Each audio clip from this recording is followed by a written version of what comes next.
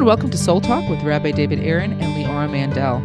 Rabbi Aaron, as all of us are aware, there has been such a spike in anti-Semitism, hatred against Jews that has been coming out recently. And in some ways, I think so many of us are so shocked by it. Not that it didn't always exist, not that we're not aware that it's out there, but it's just shocking the kind of hate that is coming out right now in a time of so much pain.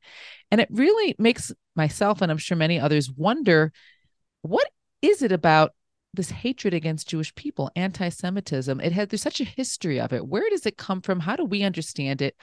Why does it exist as far as we know? And maybe even I was thinking understanding what's causing it might give us some sense of a perspective or tools to understand how to respond to it. Right. Well, first of all, I don't think there's one answer that fits all. I think there's a number of types of anti-Semitism or reasons for anti-Semitism, and I'll explore a few of them. One that comes to my mind is what Friedrich Nietzsche said. Now, he was not an anti-Semite, but he did say something that could be the foundation of anti-Semitism, which is, he said there's two types of people in the world. There's strong people and there's weak people. Strong people do what they want, when they want, wherever, with who they want. They're free. The weak people, to protect themselves from the strong people, invented morality to make the strong people feel guilty that they're so strong. And the weak people that invented morality and have the sole patent rights to guilt are the Jewish people. And he wasn't saying it as an anti-Semite. He was just saying that the Jewish people brought morality to the world and basically made all those free people who did what they want, when they want, how they want, feel guilty. And it's very likely that Hitler, who was a big fan of the writings of Friedrich Nietzsche, adopted that idea into his anti-Semitism, because Hitler in Mein Kampf says that we are barbarians and we are proud of it. It's only the Jews that have claimed a false claim that man can transcend himself. That is a lie. And the Jewish people have inflicted two wounds on mankind: circumcision on his body and conscience on his soul. Wow. These are Jewish inventions. This war is a deception. There is only one war, the war between the Germans and the Jews. I think that really captures a good chunk of anti-Semitism, which is that we messed up the party. People were, they were proud to be barbarians and just allow themselves to do whatever they feel like doing. And the Jewish people become this conscience that makes you feel guilty in practicing your total freedom to do what you feel like doing. And is claiming that you can transcend yourself. This is I think a significant kind of anti-Semitism. I think it got to a point that many anti-Semites don't even know why they hate the Jews, but it could be something that has come down, that was rooted in this hatred for how we destroyed the world. And our midrash, the oral tradition, says that the Torah was given at Mount Sinai, and the word Sinai sounds very close to the word Sina, which means hate, and that when Torah was brought into the world, it generated hate towards the Jewish people, because we came to the world and brought morality and the guilt that accompanies immorality. And I think that's one big part of it. Wow. And even though Hitler was more recent, meaning he's just an example for us to understand the history of anti-Semitism that even came before him. Yeah, we we brought a narrative of God and man to the world that a lot of people are unhappy with because we want a party. And idolatry, which most people don't realize, was extremely attractive because it was basically saying that nature is God and you should follow the word of God, the word of nature, so that whatever you feel like doing naturally is right. And therefore, for instance, idolatry revolved a lot around orgies and sexual promiscuity because nature is calling, and we just follow our nature. We don't transcend it. Mm, The Jewish people are saying, no, don't be natural, be, so to speak, supernatural, transcend your nature, and don't do what you feel like doing, do what is right to be doing. mm. And that's one kind of, I think, a significant kind of Yetzer Hara that we, as Hitler described us as the conscience, he talks about us being a shackle to his soul. We're a conscience to the world. And and I think part of it has to do with when you become identified with the conscience of the world, then there's going to be many people that are going to try and make you look bad. Like you're telling us, to transcend our nature. Look at you. You're barbarians. You're immoral. Look. And so I think there's, because we brought morality to the world, I think there's a very conscientious effort to show that we're immoral. Mm. And therefore people can not, well, won't feel guilty because you who've been telling the world to be moral, you yourself are immoral. So that would definitely explain, especially Hitler was trying to erase God from the world, and there have definitely been and still are anti-Semites that want to live in, so to speak, a godless world. But how would we explain then other religions that have shown anti-Semitism over the years throughout history? God believers themselves, who there's still this hatred towards specifically the Jewish people.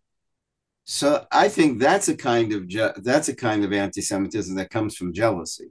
Mm, I want to be you, and if I can't be you, I will kill you and be you. I mean, there are religions that are claiming that they're the chosen people, that the Jewish people have lost their right to the chosenness of God, and that they're really the chosen people. And so that's already a different kind of jealousy, a different kind of anti-Semitism. I hate you because I want to be you, and I need to eliminate you so that I can be that chosen person. I think there's a big mistake around the idea of chosenness. I think people think chosenness is a privilege when chosenness is an obligation and responsibility to the world. So it comes with a lot of work, chosenness, not a bunch of entitlement. But I think that's another kind of as I mentioned before, that's another kind of anti-Semitism. But then there's a completely different kind of anti-Semitism. I once read an article of an interview with a rap artist by the name of Public Enemy, which I think is an amazing name for your mom to give you that name. His name is Public Enemy, and he has these rap songs that apparently have anti-Semitic lyrics. And I read an article where he was interviewed, and he was asked, why do you hate the Jews? And he said, I don't hate all the Jews. I just hate the ones that don't keep the Torah and the mitzvot. ooh, And he actually said the word mitzvot. And I thought, wow, that's a revelation that maybe there are people that hate us because they're disappointed in us and had expectations that we would be a light unto the nations, that we were supposed to be a conduit of blessing to the nations. And maybe there are people that feel that we have abandoned our mission to the world. There is a philosopher by the name of Abraham Heschel who said the Jewish people are a chosen people who have forgotten what they were chosen for. mm, And we've been chosen to be a conduit of blessing to mankind, to be a light into the nations. And I think there's another kind of anti-Semitism where people are really disappointed and angry at us because they feel we're not doing our job.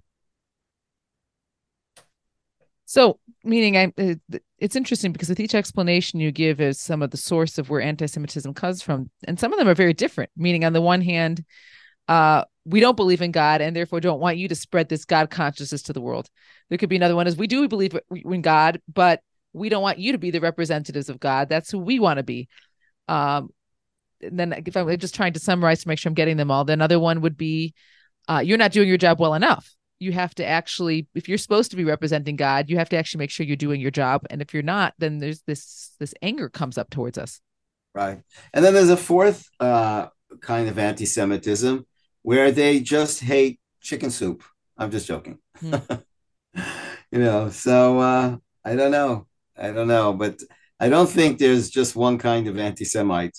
But I do know there's many, many anti-Semites. And what's going on today is a big revelation. I heard a very famous talk show host just the other day say, even I'm surprised, and I'm the kind of guy that never.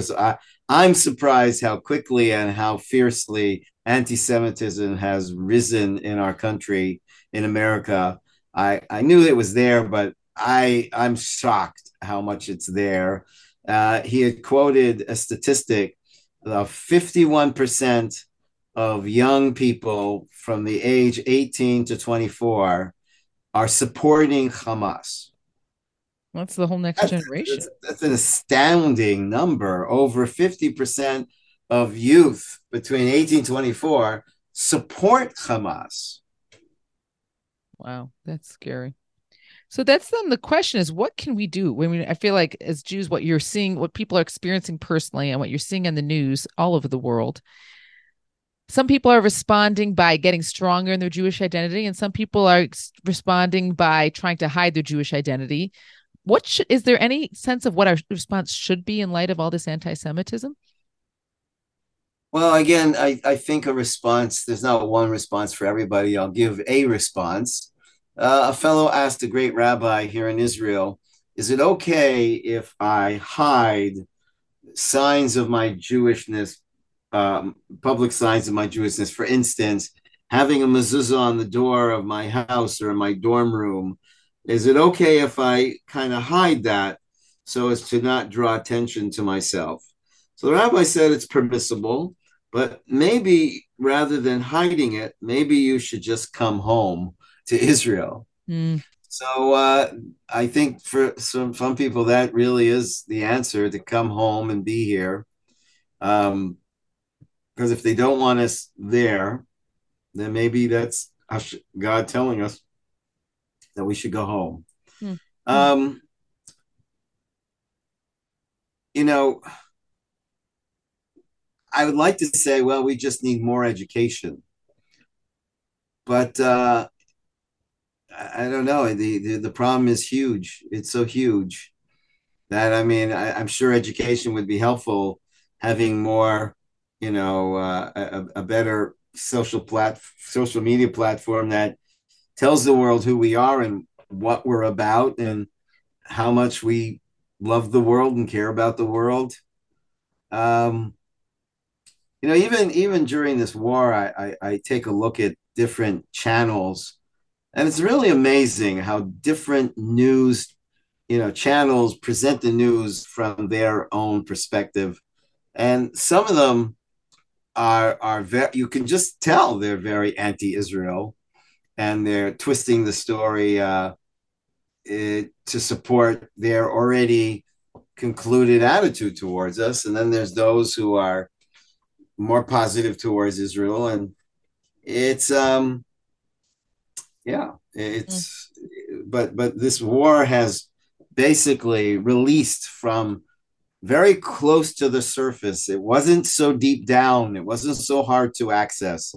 This anti-Semitism was literally waiting at right underneath the surface of the surface, and boom, just came out. And people are surprised at how many people are talking this way, or at least, or not at least condemning what Hamas did. Mm, and that's hard to fathom. it's true. I think that's one of the amazing things is that I'm saying it's not anti-Semitism to this scale isn't new. There's been a terrible history of it. But when it's just something that's in history, it's different than when you're starting to, in your life, experience the energy and the power and the hate. And it's at a level that's so beyond what I think. I'm about 40 right now. I've never experienced in my lifetime. And I think even my parents' generation have never experienced in their lifetime this degree. My grandparents probably, and it's been a while since the Holocaust, since this level of anti-Semitism has been felt. But, we keep thinking about what you're saying might be a message. And I'm going to emphasize the a message as opposed to the message, because that was an important point of maybe this is a message of come home. And in that regards, then the anti-Semitism is potentially as bad as it is. It also can serve a certain purpose and goal towards guiding, because it's guiding Jews towards the next step of maybe where we need to be.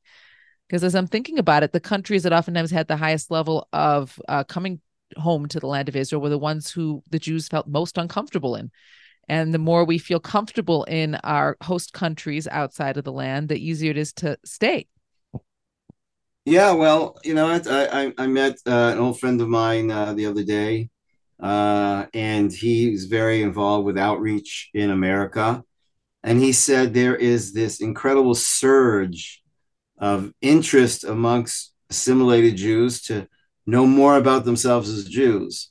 So it's sad, but it's not surprising that anti-Semitism does can have a positive influence on Jews, saying, "Hey, if they hate me for being Jewish, maybe I," and they're taking my Jewishness so seriously, and they don't even know me, and they hate me nonetheless. Maybe I should take my Judaism seriously and figure out what is it, who am I that they hate so much that I don't even know about. Hmm. That's very powerful what you're saying, because in a certain sense, hatred almost seems as though there's nothing good could come out of it.